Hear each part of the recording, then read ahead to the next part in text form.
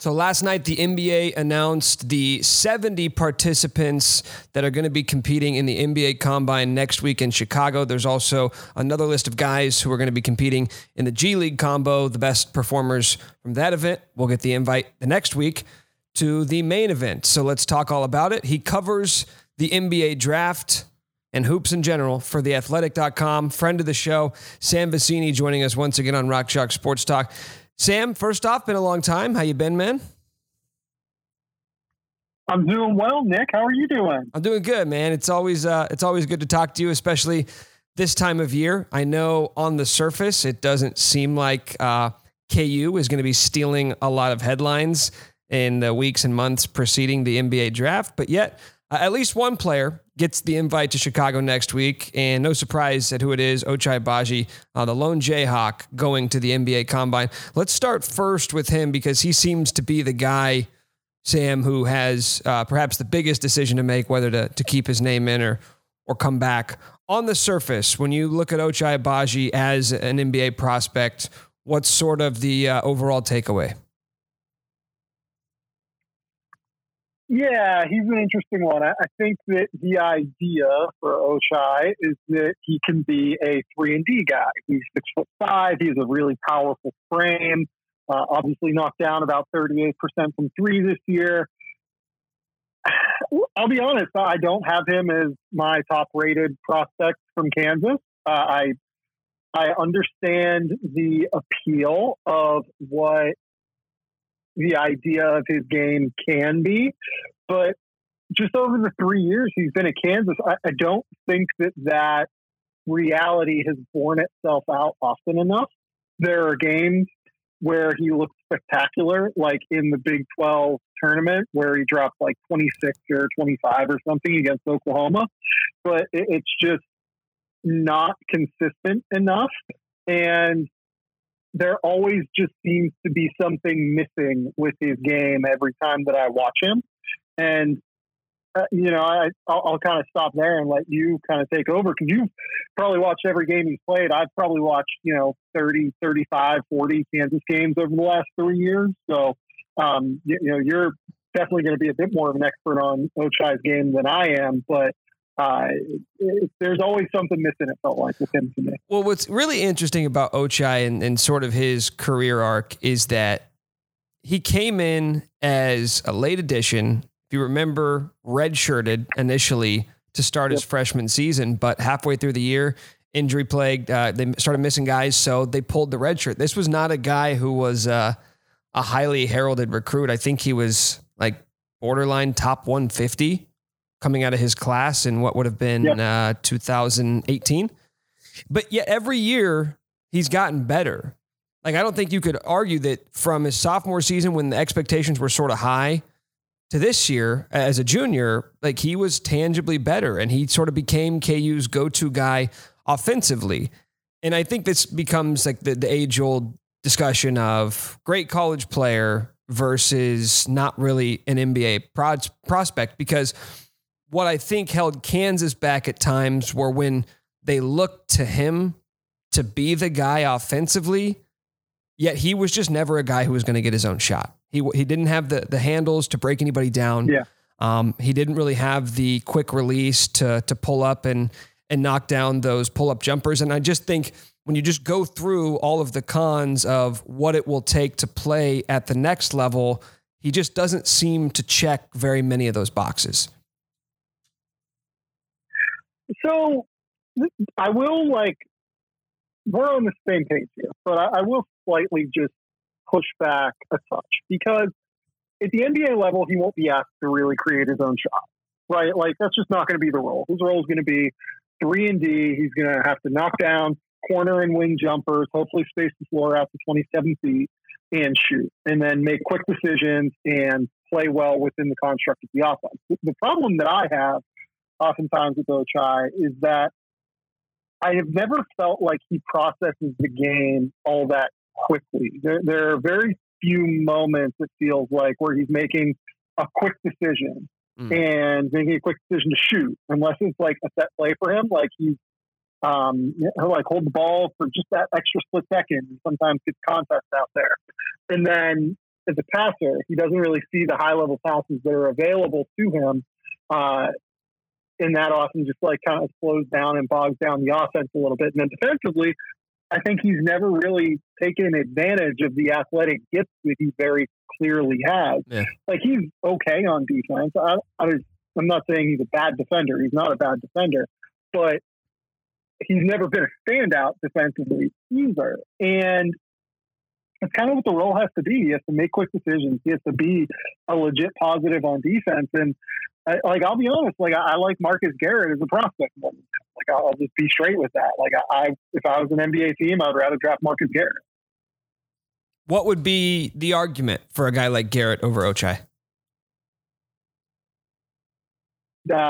Just defense, decision-making, toughness, competitiveness, a guy who knows what his role is and is willing to play into that role consistently. I mean, Marcus Garrett was one of the 5 best defenders in college basketball each of the last 2 years, right? And that will translate to the next level. He's not one of these, 6'1", 6'2" guards who are smaller and kind of will get bullied at the next level. He's 6'5" and is strong and plays physically. Like, he's going to be able to guard across the perimeter positions pretty easily because he's so big. He's a smart passer. He really processes the game at a high level, I think. The jump shot isn't there, but if there's one thing that NBA teams have always consistently felt like they can fix with their development trajectories and developmental staff, it's the jump shot. And if I'm an NBA team, I'm going in, I'm thinking, look, literally all I have to do to make Marcus Garrett an NBA player is getting him to 35 to 37% from three. And he's improved a little bit over the course of his career. He's an 80% free throw shooter now. He shot 35 from three last year, even though he's not like super comfortable taking them, right? I don't think anyone is going to sit here and say that even though he shot 35 from three last year, that we think that, Marcus Garrett's some high level shooter, right? Yeah. Having said that, I think there's enough room for growth there to where I feel comfortable trying to develop that skill if I'm an NBA developmental staff bringing Marcus Garrett in. So in that same vein of being comfortable that you can fix what aren't Marcus Garrett's strengths right now, is that not necessarily how you view Ochai and him needing to work on his weaknesses? I mean, you talked about the quick decision-making, like processing the game at a high level and making those split-second decisions. Is that something that teams generally have less confidence in their ability to fix or enhance over time? I think it's harder to do that. I wouldn't say it's impossible, and I think that Ochai could very well have like a good NBA career as a role-playing, 3-and-D wing, comes off the bench and knocks down some shots and, occasionally goes out and grabs a rebound and, does all of that stuff, goes and runs in transition and creates plays that way. Like, there is a world where he can do that, but I think it's just a lot easier to get into a gym and rep jumpers than it is like working through progressions and reads with guys, like Ochai, who are still learning what they have to do on the court. One of the things that I wonder about Ochai specifically as it relates to the last 2 years. The year before, you had All-American point guard in Devon Dotson, but he wasn't a prototypical point guard. Distributing and creating shots for others certainly was not at the top of his list of strengths. And in this past year, KU effectively didn't have a point guard. I mean, it was Marcus Garrett, but that was ultimately, I think, what plagued them at the end of the year. They just didn't have anybody to sort of initiate that offense and create shots for others. We know who's in tow for Kansas, Remy Martin. He didn't get a combine invite, so we probably don't even have to talk about his prospects at the next level. Joe Yesufu from Drake. You've got some guys who have more of a history of being able to create for others. Is there any part of you that wonders if we could see an enhanced version of Ochai if he is around playmakers really for the first time in his career? Is he going to be, though? Because, Remy Martin has always been a shoot-first player. Yeah. Yesufu is a score-first guard. Like, they can both pass to an extent, but like, I don't think that they're drastically better as passers than Marcus Garrett is. I think Marcus Garrett made some strides over the course of his 4 years, being able to run a team and being able to run an offense. So, look, I understand what you're saying, and I think that you're definitely right to an extent.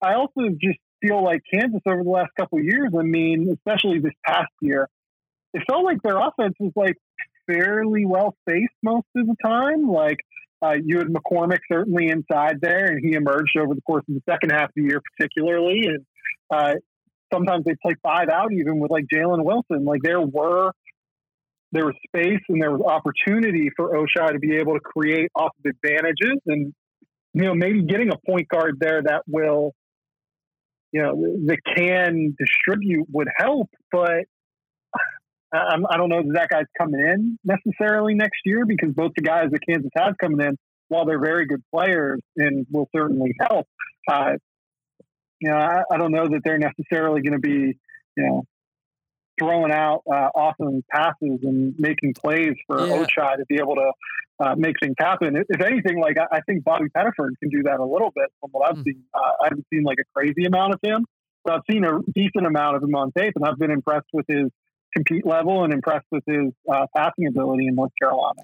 I think what it is more for me with the addition of Remy, and this is something that your colleague at The Athletic, friend of ours, CJ Moore, has written about, and I think he's gotten some quotes from some coaches around the Big 12, was that KU, you just had to defend their sets last year. There was nothing that they were going to do that you were going to prepare for, and then all of a sudden they just had the perfect set because some guy made a play.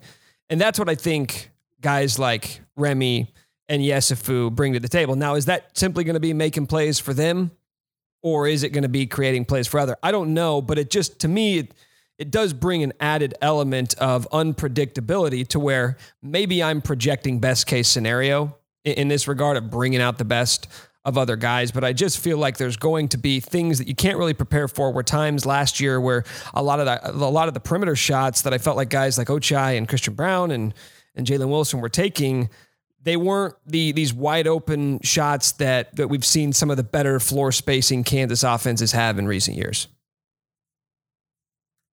No, I think that's definitely true. That's a really good point. Like I said, like Remy and Yesufu are offensive upgrades for sure for Kansas, and that unpredictability that you're kind of talking about will definitely help. I mean, Yesufu is a very real athlete who can just get into the lane and break down defense. Remy is a legitimate like pull-up guy who can, break down a guy with 2 or 3 complex moves in and out, into crossover, into like behind the back, into a jumper, right? And that is definitely something that Kansas didn't have. That will help open up Kansas's offense. But like, is it gonna? Are those guys going to get Ochai the ball? I'm not necessarily convinced of that if he comes back. I think that you're probably looking at another like, 14, 15 point per game season for him. Like, even though I think he's not an incredible prospect, I guess that I would say, what is he coming back to?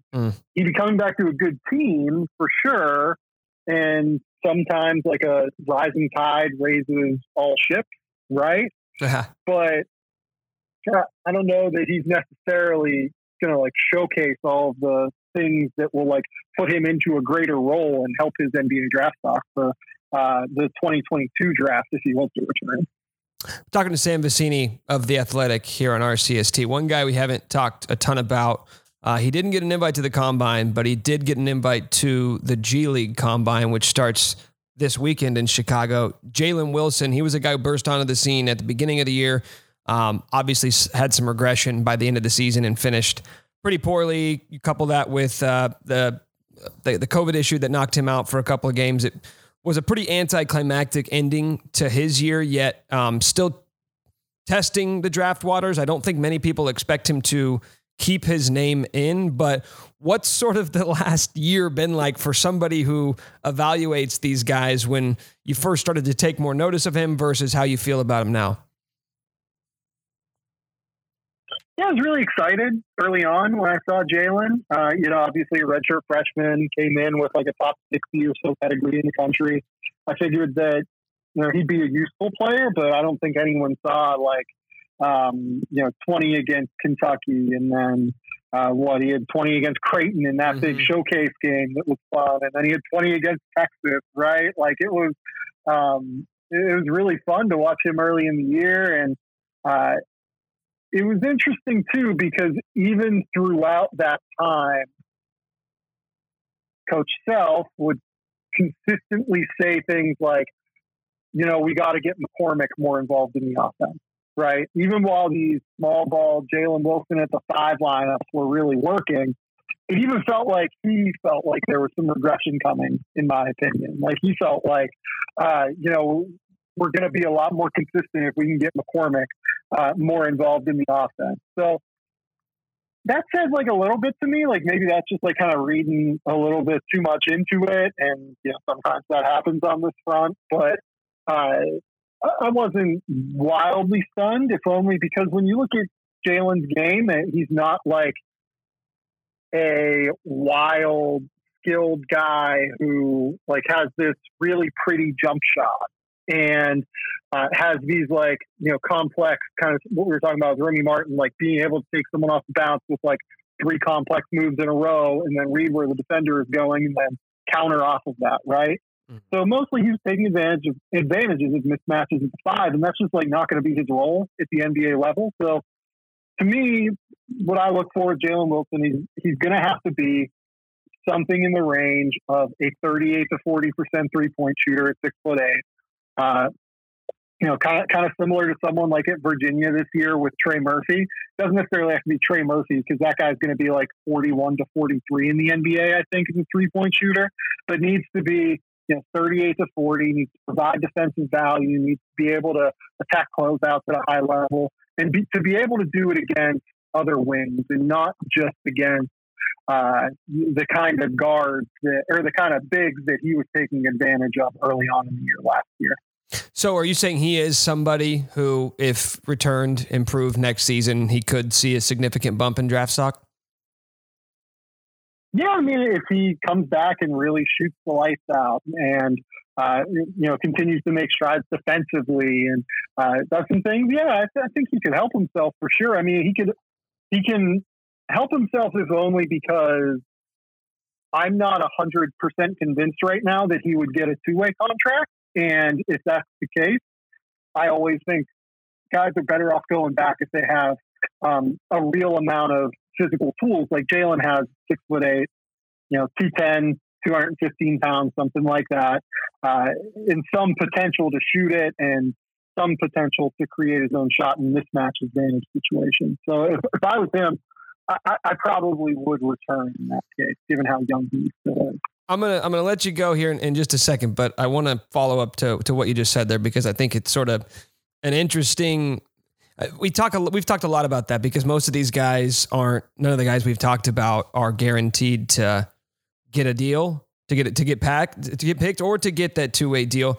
You just mentioned it there, sort of your philosophy for taking a 2-way deal versus not getting a deal and still trying to make it work versus coming back. Like, what is sort of the threshold for guys who are sort of in that in-between area of trying to get that 2-way deal, probably not going to get drafted, while also debating whether or not to go back to school?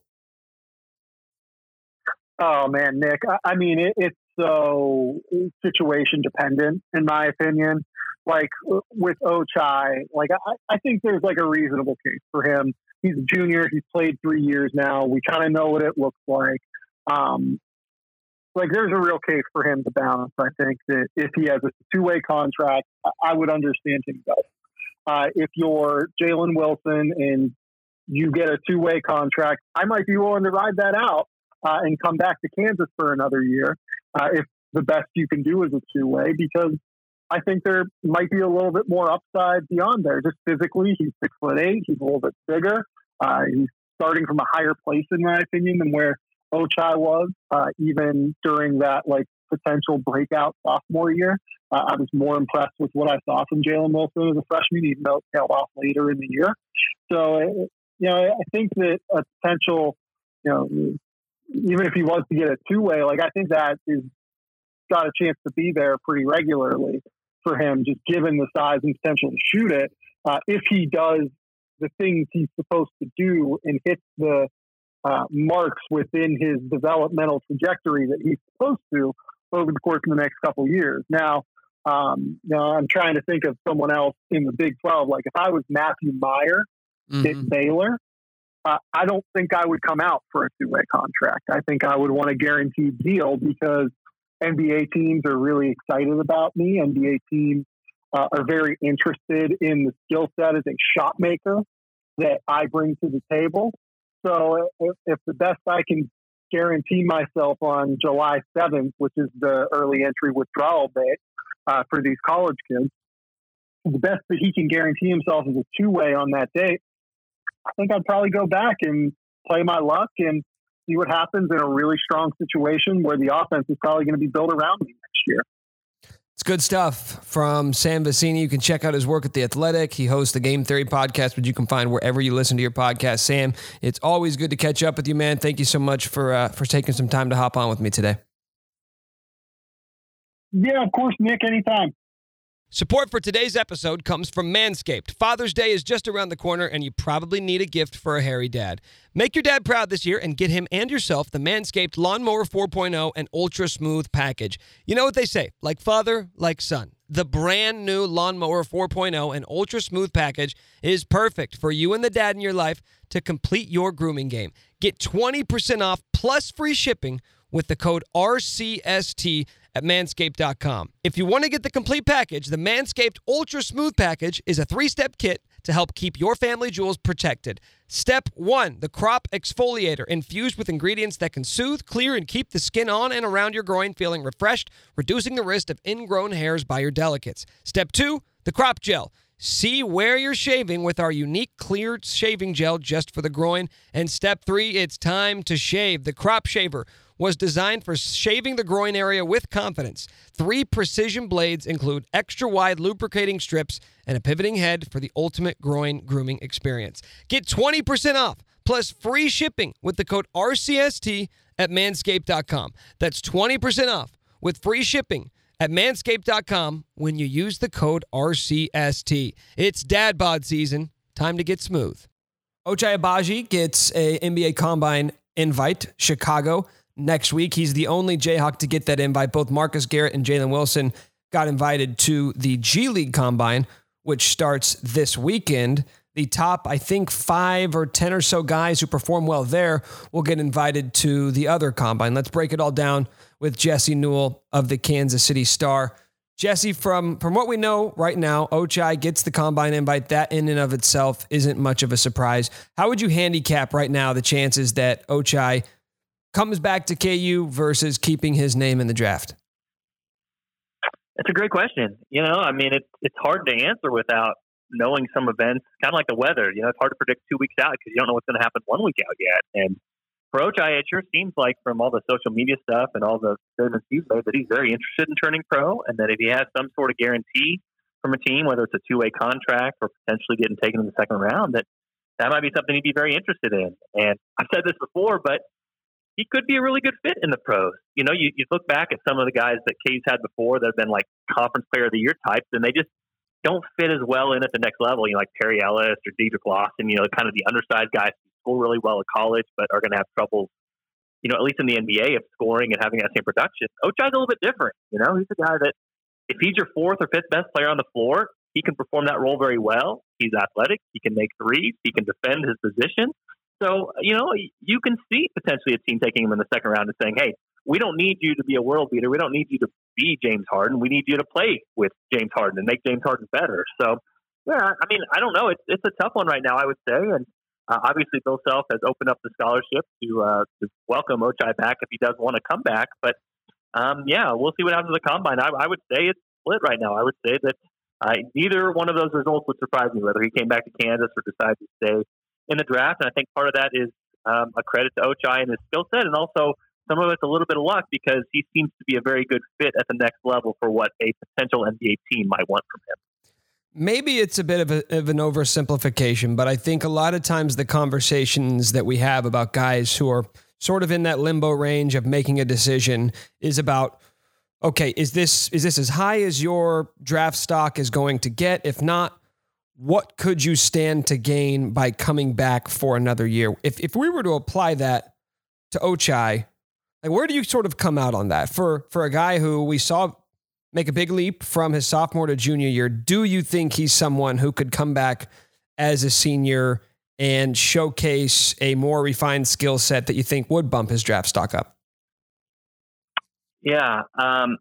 Well, the answer is, of course, he could improve, but would that help his draft stock is the question. And Ochai is a pretty, it's kind of an open book with him, right? Like, we all know what he's good at, and we all know what he's really not so good at. But again, the question becomes whether the NBA teams want him to become better at the things that we know he's not good at. And specifically, I'm talking about ball handling and creating shots for himself. If he comes back to Kansas, will he be asked to do that this next year? Maybe a little bit, but he was asked to do that last year because KU didn't have as many playmakers. But now they add Remy Martin. Now they add Joseph Yesufu. And you also have, potentially Jalen Wilson back and David McCormick another year. So honestly, to me, it seems like if Ochai came back, he sort of becomes that piece I talked about that he could be at the next level, which is a very nice third or fourth best player on the floor, defends his position well, is athletic, stands in the corner, makes a bunch of threes, but also doesn't overextend himself offensively with other guys who can make plays on the floor. So it's sort of a tricky formula. And the other thing I don't think we can overlook here, and this happens in baseball all the time, a lot of times in baseball with the draft, you take the younger guy. I mean, there's more upside potential there. And you're also getting a guy, closer to his peak and potentially have him an extra year. So you can't just overlook the fact that, hey, Ochai right now is a year younger than he will be in a year, no matter if he improves or not, or gets better with his skill set or not. So all those factors are in play. And like I said before, it at least seems from the previous statements he's made and what he put on social media that he wants to give this a long look. And the fact that he made the NBA Combine lets you know that there's at least some interest in the league as well, thinking that he could make that jump if he wants to. So it's a tricky answer, but I would honestly think that this Ochai Agbaji, if he came back for a senior season, would be more closer to the sophomore year where he was with Udoka Azubuike and Devon Dotson and kind of played third or fourth fiddle. Closer to that than last year where a lot of games, he was having to step up and be the guy. And he didn't always seem comfortable in that role, but he did take a big leap forward last year when it came to efficiency and three-point shooting. So not really a negative on his part, but like I said before, if he's the fourth or fifth best player on the NBA team, then that's something I'm sure that a lot of pro teams would be happy with, and a lot of things, or something that I think a lot of pro teams would sign up for, just knowing, hey, this guy can hold down that spot and make others around him better. And that seems kind of like a perfect role for Ochai, whether that's in college or in the pros. Would you be higher on Ochai or Marcus Garrett if you were an NBA team and you knew that, okay, I'm going to get my hands on this guy for the next 3 or 4 years? Yeah, it probably depends on fit, obviously, and what your team needs. For me, I would probably go with Ochai just because the three-point shooting, we know how valuable that is in the pros. And for Marcus, it's been something he's worked on, the shooting. It's been something that has been a focus, and obviously he knows it caps his ceiling if he can't do it. You know what I mean? Like, if he can't hit three-pointers, open three-pointers, make teams respect him and make teams come out to guard him so that he can get to his right-handed drive, which is pretty good, and that's just kind of a major bugaboo in his game. So with Ochai, the other thing I would say is, Marcus Garrett, I kind of shake my head every time I see it, but there was a highlight from Marcus Garrett's freshman year against Texas Tech where he takes about 2 dribbles down the lane and just throws in a hammer, one-handed dunk. And it's like, I can't believe that's Marcus Garrett. You know what I mean? Because what we've seen from him the last 2 years, athleticism is not something that we would say, you know what I mean? And it's not something that we would highlight as his skill set with all the injuries and all the things that have kind of dragged him down. That hasn't been a part of his game. And Ochai's still at the point where, he doesn't utilize it as much as you would want him to in transition, but the guy can still run. He can find his feet. He can get up. He can dunk, all those sorts of things. So I would probably go with Ochai, and shooting would be the major factor in that. The other thing is, if Marcus were a big man, I would probably put more weight towards that just because defensive big men have a greater impact than guards do, because you only do so much guarding one guy out there, whereas if you're a big man, you can block a lot of shots. But Look, you can't overlook Marcus Garrett's IQ, instincts, great hands, all those things that were on display at Kansas. Again, we know the pieces that he's missing as well. If he shores some of those up, he's going to make for a great professional player, whether that's in the NBA or somewhere else. But right now I would take Ochai, and I think that's probably been reflected in what you've seen from most of the mock drafts out there, and then also the NBA combines who they're inviting and who they aren't. Jesse Newell, Kansas City Star, with us here on Rock Chalk Sports Talk. If Ochai does keep his name in the draft, who do you think has the biggest opportunity open up for guys who are going to be at Kansas? Yeah, it's a good question. I hadn't really thought of it in those terms. It's a lot of minutes and a lot of shots that he's leaving behind. Probably Jalen Coleman-Lands, honestly. But Bill Self gets paid the big bucks, and obviously he loaded back up his roster. I mean, there's no doubt that this offseason and the loss to USC just drove him crazy. And he felt like from a talent and athletic standpoint, his team was not on par and needed to improve this offseason. That's the reason you bring in 10 new guys, 8 of them being scholarship players, and have the roster overhaul if you want to. The crazy thing is, if you go down the line here, Nick, and this is why he gets paid the big bucks, you start to get to a roster crunch for minutes very, very quickly. I mean, all these guys that he brought in, there's going to be, if nobody gets hurt, there's some major competition for minutes. And I'm talking to a guy like Jalen Coleman-Lands, who he started all the games for Iowa State, right? Average, was one of their top leading scorers, has played on all these different teams. I mean, if Ochai comes back, I don't know what his role is. And obviously you get a guy like Joseph Yesufu. I mean, is he going to start?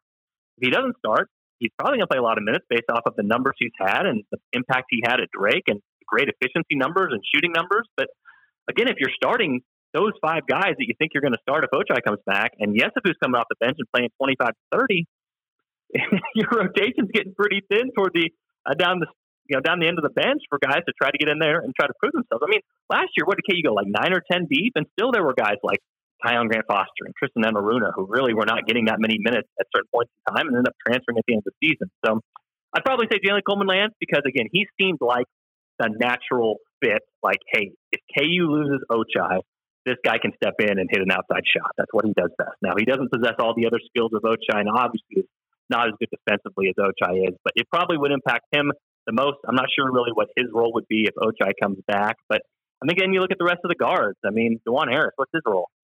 Nobody knows at this point, right?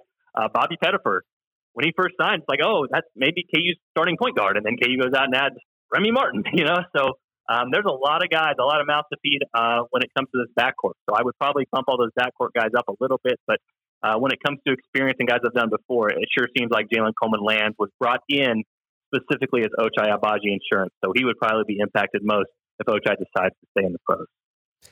Yeah, he did. I think Ochai insurance is a good way to put it. And when you look at specifically the types of things or the reasons why he brought guys in, like Jalen Coleman-Lands was brought in to knock down shots. And if you don't have Ochai, I don't know who you sort of look at. I know that Christian Brown was at the Brett Ballard Washburn camp yesterday, and he's the sort of guy where I can't quite put my finger on what he's supposed to mean to this team, because there's part of me that says he finished the season so poorly last year. He didn't have a ton of competition. I could see his role decreasing, yet there just isn't any precedent for guys to start for Bill Self one year and then all of a sudden be relegated to a lesser role. Like, what do you sort of envision for Christian Brown, either in expectations or what you think the staff is looking to get from him here in his third year? Yeah, and I can't remember how I was talking to you about this, Nick. We were trying to come up with an example. I think it was Brady Morningstar. Yeah, that was, and that was what, 11, 12 years ago. Mm-hmm. The last example you come up with is 2010, at least just off the top of your head. But I will say this, and I think this gets overlooked a little bit because this is sort of, I mentioned this before too. It gets to be like the free agent mania, you know what I mean, when it comes to the NFL, and who are you going to add, and who are the winners of the free agency, who are the losers of the free agency, and all that stuff. Everybody kind of gets in a hoopla over the guys that you don't have and potentially could add to your roster, when the real guys that matter are the ones that are on your roster and are going to get better. I mean, remember how everybody was, jumping over backflips when the Chiefs got Le'Veon Bell? Oh, he's going to make the difference. It's like, well, the running backs on the roster are the ones that they stuck with. You know what I mean? The CEHs of the world were still the ones that were better in that rotation, and maybe that was a little bit overblown because we all sort of get in a flurry over the unknown and what's out there and what potentially, could be added to a roster. But I think for Christian Braun, you start with a guy who, depending on the advanced stat measure you look at, was one of KU's most productive players last year. And it comes in a weird package. You know what I mean? He's a 6'5" guy who can make shots, who's an excellent defensive rebounder.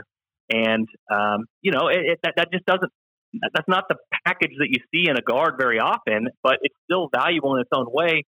Also a guy that doesn't turn it over very often. I know that here I'm going to reach over and pat myself on the back a little bit. I was very, very high on Ochai Agbaji becoming a better three-point shooter his junior year because I thought the form is there. It looks good. He's worked on it. There's no reason these shots can't go in. And sure enough, you see over a bigger sample, they went in. I feel the same way about Christian Braun. I mean, I know he struggled the end of last year. It seemed like confidence between the years was a big part of that, but I just don't see any reason for him to not knock down shots and knock it consistently down, especially with some of the difficulty and depth of the three-pointers that he's made earlier in his Kansas career, and the ability to make those off the dribble, which is a very difficult shot in its own way, too. So I think what maybe gets overlooked is if you go to these projection systems, and if you're looking at like the Bart Torviks of the world, and they're trying to say, how good is Kansas going to be next year? Instead of mostly factoring in, hey, here's the new guys they got, again, Remy Martin's a good add, and Joseph Yesufu is a good add. What they look at is they say, hey, KU's got 4 returning starters potentially coming back, and we're going to assume all those guys get a little bit better because that's what happens in college basketball, and that's what happens at Kansas, and that's what happens under Bill Self. So, again, if you assume Christian Braun, don't take the sophomore Christian Braun, take a little bit better than the sophomore Christian Braun and just incremental improvements. I think you have a starter at Kansas, and I think you have a guy that can be very productive in his own way, even though that looks a little bit different than other guards out there. So it's a long way of saying I'm high on Christian Braun. I think he'll have a great senior season. I think he will start from the beginning of the year. I don't think he'll be pushed out of the starting lineup, but we'll see.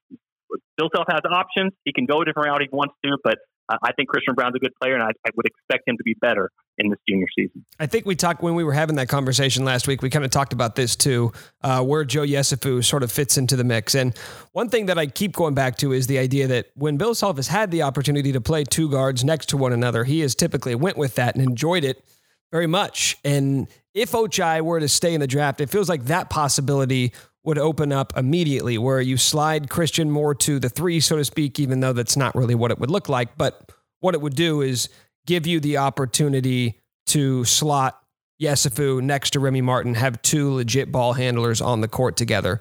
If Ochai were to leave, would that be sort of the expected lineup that you feel like Bill Self would go to, if only because he has fallen in love with those 2 guard lineups in the past?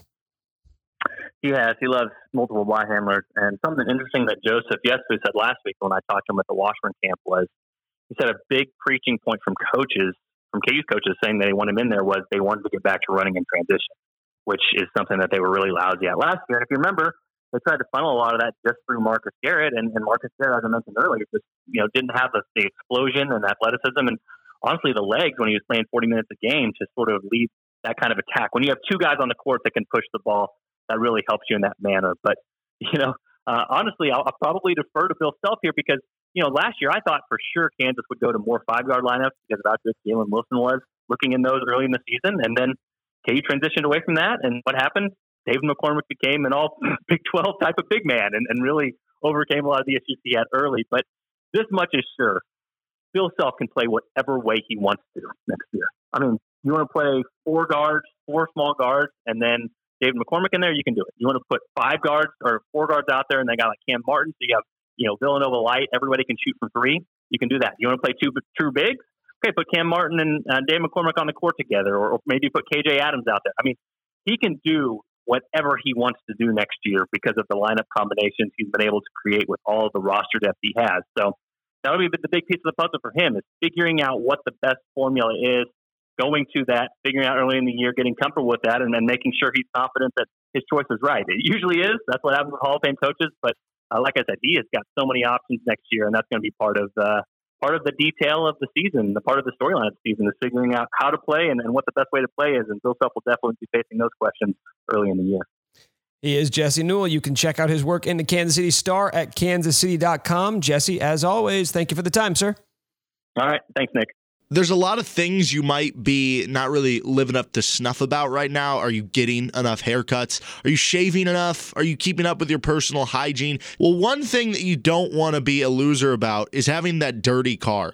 Whether it's just driving around town, whether it's you picking up a friend, you want the clean car. And don't you want the sparkly clean car that you're proud of? Well, guess what? Tommy's Express Car Wash. They are going to hook you up with a great car wash that's going to get that car sparkly nice so that when you go to the store, everybody's looking at your car and says, oh man, where did that guy get his car washed? It's wash, rinse, repeat at Tommy's Express Car Wash. You can download the Tommy Club app today and enjoy endless washing for one low price. That's right, endless washing for one low price with the Tommy Club app. It's unlimited car washes, unlimited clean, shiny, and dry, unlimited use of exclusive app lane, unlimited access to all Tommy's Express locations, because there's a lot of them, unlimited guest service, and most importantly, unlimited happiness. They've got the tools and expertise to keep your car clean inside and out. Their wash packages let you pay for the services you want, including Tommy Guard and body wax, wheel cleaning and tire gloss, underbody flush and spot-free rinse, and vacuuming. So download the Tommy Club app today and enjoy that endless washing. Go to Tommy's Express Car Wash. US Open begins tomorrow at Torrey Pines, third major of the golf year. Let's talk about it with our friend from Mayo Media Network. You can check out his work at oddschecker.com. DraftKings, the Jeff Feinberg Show. He's got a ton of different ways to check out his content. Jeff Feinberg joins us now on the show. Jeff, thank you once again for joining us. Let's start first with the venue. Torrey Pines is a name that everybody recognizes. It is a staple on the PGA Tour now, what is called the Farmers Invitational. What do you think of Torrey Pines as a venue for a major event like this? I will say this. Torrey Pines seems to have a lot of detractors. A lot of people seem to think, they look at the layout and outside of being Oceanside, which is the big key, many call it a pretty boring layout. None of that sort of resonates with me. Anyone who knows me knows how much I love the San Diego area. And I have fond memories of being at Torrey Pines, playing Torrey Pines. And, of course, everyone holds 2008 with Tiger near and dear to their heart. So while there is like a bit of a crowd, there's some volume that's like anti-Torrey Pines. I'll never be one of those people. It's like hallowed grounds for me. Yeah, so what is the argument against it, that it just doesn't do a whole lot other than look pretty? Like, is that what most of the detractors kind of go with? Yeah, that they didn't really design it very well. Like, it's just a lot of straight golf holes that are on the water. They didn't use the land as best they could, per se, is what many would say. Go back to Kiowa, which leading up to it, a lot of the talk was about the difficulties with the dunes and the swirling winds and the daunting tee shots and the decisions that players have to make on specific tee boxes. What sort of storylines, at least from how the course is going to play, how do you think that plays out for a major championship? We've seen it at the Farmers. How is it going to be different now that it's at the US Open? Yeah, I'm not really taking too much for what happened at the Farmers Insurance Open over the past few years. What's interesting enough, Nick, is of the past winners in the last 5 years at the Farmers, statistically, they all kind of did it differently. Most events on tour that we go to year in, year out, they, how do you put this? It seems to be the same statistical models, the same statistical, stats, being an approach around, strokes gained approach or around the green or driving distance. Torrey Pines, the last, 5 winners, have really all done it differently outside of putting really clutch on Sunday. What is your favorite storyline going into this US Open? Is there one that stands out to you? Say that again, sorry? What's your favorite storyline heading into this US Open? Is there one specifically that sort of stands out that you're most interested in? Obviously it's, that Bryson storyline is there. For me, it's just sort of how competitive the game is at the moment. But I think, Rahm or Xander redemption or kicking down the wall, despite having not won a major despite being so short on the odds board, despite I'm not betting them. But that is sort of probably the thing I would be most intrigued about. Is the Brooks Bryson thing getting a little overplayed, in your opinion? In my personal opinion, it is. I don't believe it's going to live up to the hype this weekend. The USGA, I guess, had an opportunity to pour gallons of gasoline on it and pair them together. I don't believe they had the courage to do it, and I'm not surprised that they didn't. But I do believe it is pretty overblown, Nick. This isn't like a rowdy New York crowd that's like gonna, really sort of play up to a lot of the stuff that we've been hearing. No, it probably would have been 5. In my opinion. Yeah, 5 hours of those guys playing golf and then taking their hats off and shaking hands on the 18th green, and that would have kind of been the end of it.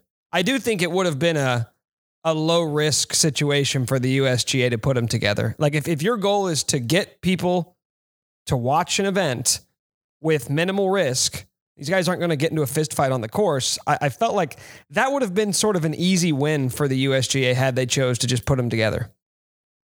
Yeah, in many ways you could say that. I believe they didn't really want to invite that circus. And I feel that they probably felt it was going to, in my opinion at least, probably creates a distinct competitive disadvantage for Bryson. Like, you're giving Brooks exactly what he wants if you were to do that. And in many ways, I think Bryson has already kind of waved the white flag here. Yeah. Like, Brooks is always looking for someone to step into this ring with him, like off the course. He's tried to needle DJ. He's had a spat with Rory. He's had over the years, and it fuels him and it fires him up. Bryson's like, okay, I'll play. And then I think he quickly realized, oh, man, like, this Brooks fella, anyone on Twitter knows, the guy's essentially like taking practice rounds with Portnoy in terms of like being really good on Twitter. So, Brooks ain't in that league. On the golf course, Bryson's not in that league. On the golf course, they're probably in the same league, close to the same league, whatever your personal preference is. On the internet, that's a one-way fight. Yeah, you're absolutely right. And it's a good point because you look at the odds right now, both sitting there at last check, 18-1, starting with Brooks because he does have the major pedigree. He finished runner-up to Phil at the PGA. Obviously, he was in the PGA last year, sort of faded on Sunday, but the pedigree is still there, winning 2 of these last 4 events. Starting with him, if you see Brooks Koepka sitting there at 18-1, is that close to an auto bet territory at this point? For a lot of people, it is. I understand why it is. It makes a lot of sense. I thought about it long and hard. In the end, I didn't. I picked a couple other guys in that range, but I was close to picking Brooks. Makes total sense. I mean, when you consider the fact that, like you said, he's got the 4 majors, he's got the handful of second places. It's like, I don't know, like half the battle with making a golf bet is I just want to fire ticket on Sunday to enjoy, to just be in it, to be part of that on Sunday afternoon at a major championship. And Brooks, kind of in that way, feels like the biggest sure thing. Is there such thing as value in an event like this? Because when we've talked before, you've sort of talked about those pockets of value that you try to identify and sort of build your card around. Fascinatingly enough, Brooks always says that like he's scratching off half the field before he tees off because he knows those guys just aren't good enough to win. So you're taking 70 of the guys and saying, okay, I'm not even touching them. It seems like in an event like this, you should probably do more than that because the number of guys that it feels like can win the U.S. Open just based off the types of winners we've seen in recent years looks to be relatively small. When you look at this field, Jeff, like about how many guys would you look at? You don't have to name them all, but like about how many guys do you think can win this event at this course?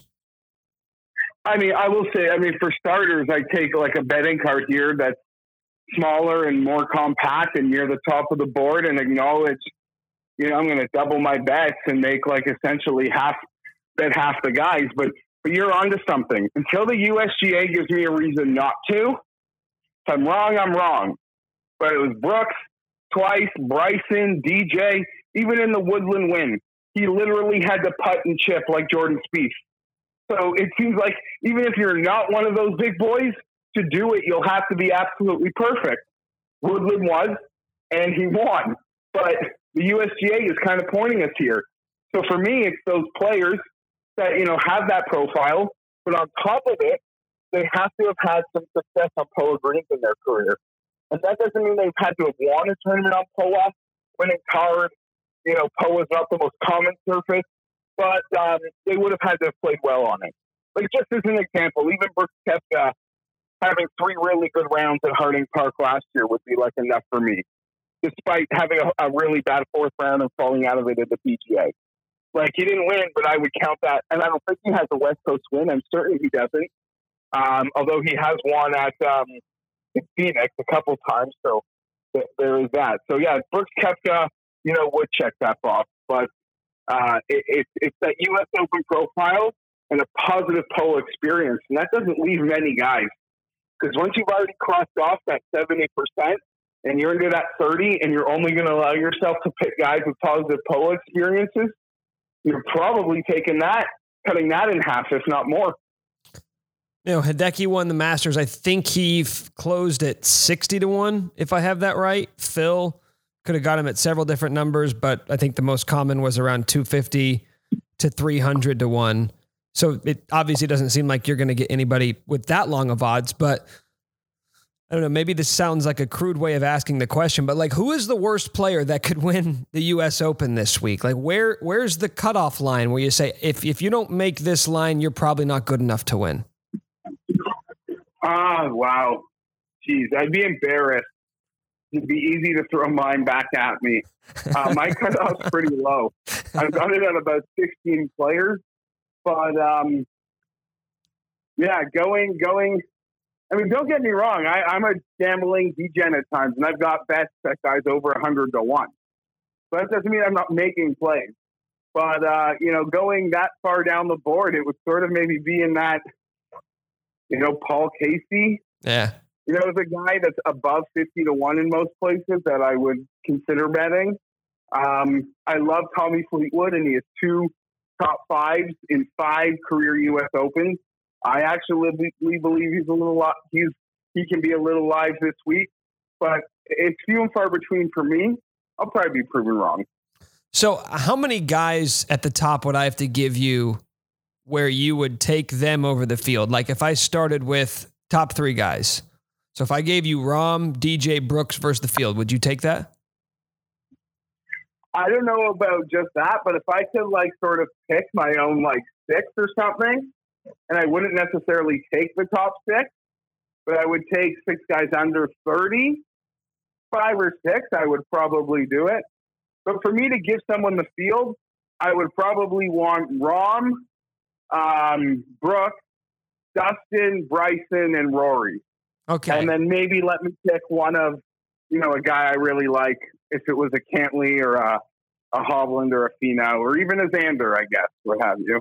Yeah, I wonder where that cutoff that's what I kind of wonder, because you mentioned it earlier, like the profile's out there and we've seen it, guys fit it time after time at this event, and it just seems like it's not difficult to figure it out, because the guys who fit that profile are the guys at the very top. I know somebody who you've had a hard time quitting when it comes to betting over the years. Tony Finau is probably as consistent of a finisher in majors as there's been. 9 top 10s in his last 13 majors. And again, he would fit the billing. So I ask you, Jeff, why can't Tony Finau win the U.S. Open this week?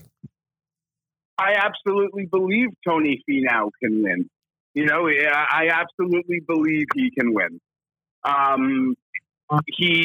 His scoring average at Torrey Pines in his career might be second to just Jon Rahm's in the last 5 years. And I think in the last 6 years, he doesn't have anything north of outside the top 20. And it might even be as high as 16. And he's come as low as second place at Torrey Pines.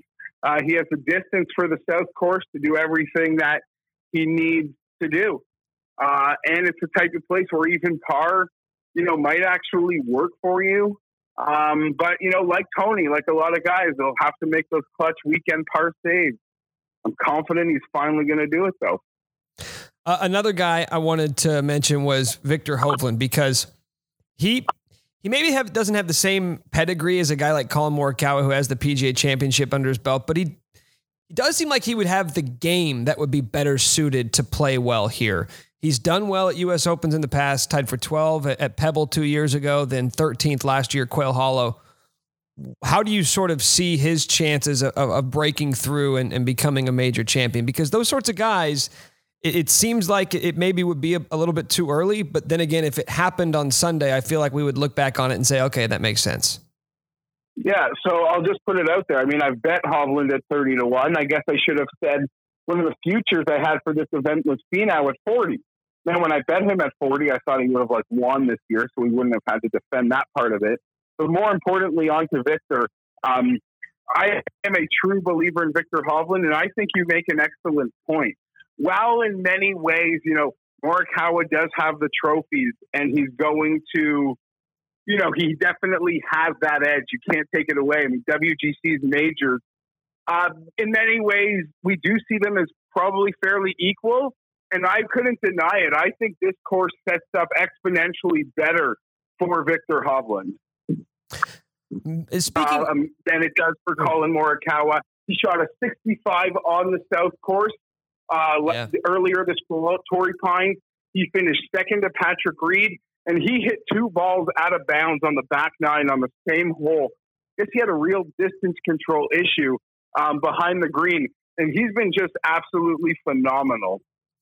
But speaking of Morikawa, he's interesting because, like I mentioned, he doesn't fit the statistical profile of being a bomber, but he almost feels like an anomaly in some ways with his lack of distance, because it seems like he's the one guy who maybe more than makes up for it with almost historically accurate irons play.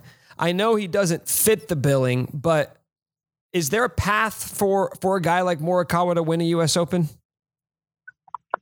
Yeah, absolutely there is. Just like there is a path for Spieth, and to a cheaper degree, there's a path for a guy like Patrick Reed. If it plays to a certain way where just chipping and putting is more paramount than absolutely everything, then we'll be okay.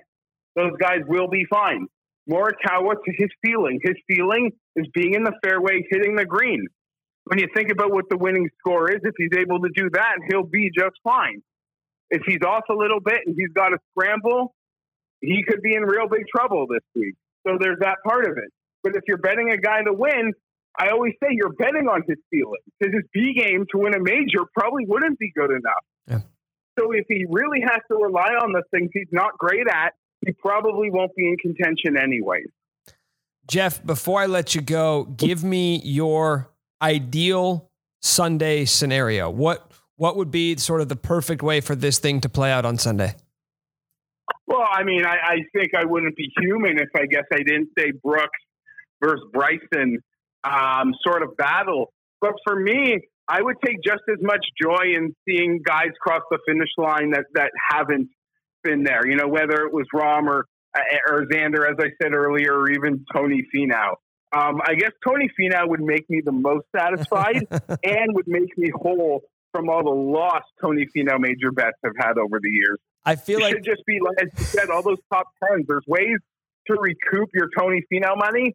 As we get further deep into this, I've just become greedier about it, thinking it's finally got a break. Well, I think a lot of those would be happy, like joyful moments for you. I feel like with Finau, it would be borderline spiritual if he were able to win the U.S. Open. Yeah, absolutely. And since Ricky Fowler isn't playing, just betting, as I mentioned earlier, Fleetwood will sort of have that guy I really like and would love to see win, but it might be a bit big of an act. But yeah, if Finau wins, I think everyone would love it. We can finally stop having the conversation.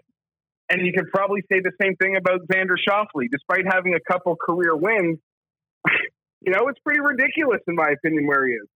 sorry, I shouldn't say that. But, it doesn't feel like he should be ahead of some of those bigger boys on the odds board. Yeah. But if I had to pick someone like who to finish top 5, I think Xander Schauffele's probably the safest bet. Yeah, I mean, he's got the pedigree as well, but you're right, though. The perception is just different. It's just different when you have a major championship, especially a U.S. Open. So even if we can all acknowledge, these guys are all great, when you have the hardware to go with it, it changes the conversation a bit. It absolutely does. And hopefully, some of these guys can get their monkeys off their back, because have guys like Xander and Rahm priced where they are without major championships. Obviously, the betting public is pretty much on wait. We're all just waiting for it, essentially. Yeah. He is Jeff Feinberg. You can check out all of his work on DraftKings, Mayo Media Network, oddschecker.com. He's got the Jeff Feinberg Show. All sorts of great content for you on U.S. Open weekend every week, especially in the world of golf. Jeff, always a pleasure, my man. Thank you once again for hopping on and talking some golf with us, dude. Thanks so much. Anytime you need me, hit me up. And I'm all still about your boy. I got a future from Christmas, 125-1, Gary Woodland. Last time we were on a coastal U.S. Open California track, it all happened. So why not again? Let's go. All right. We got our quota. We got our Gary Woodland reference fitted in. That's going to make everybody happy. That's great to hear, man. Hopefully, that'd be the best of both worlds, I think, for everybody listening and for yourself. All the best. Thank you.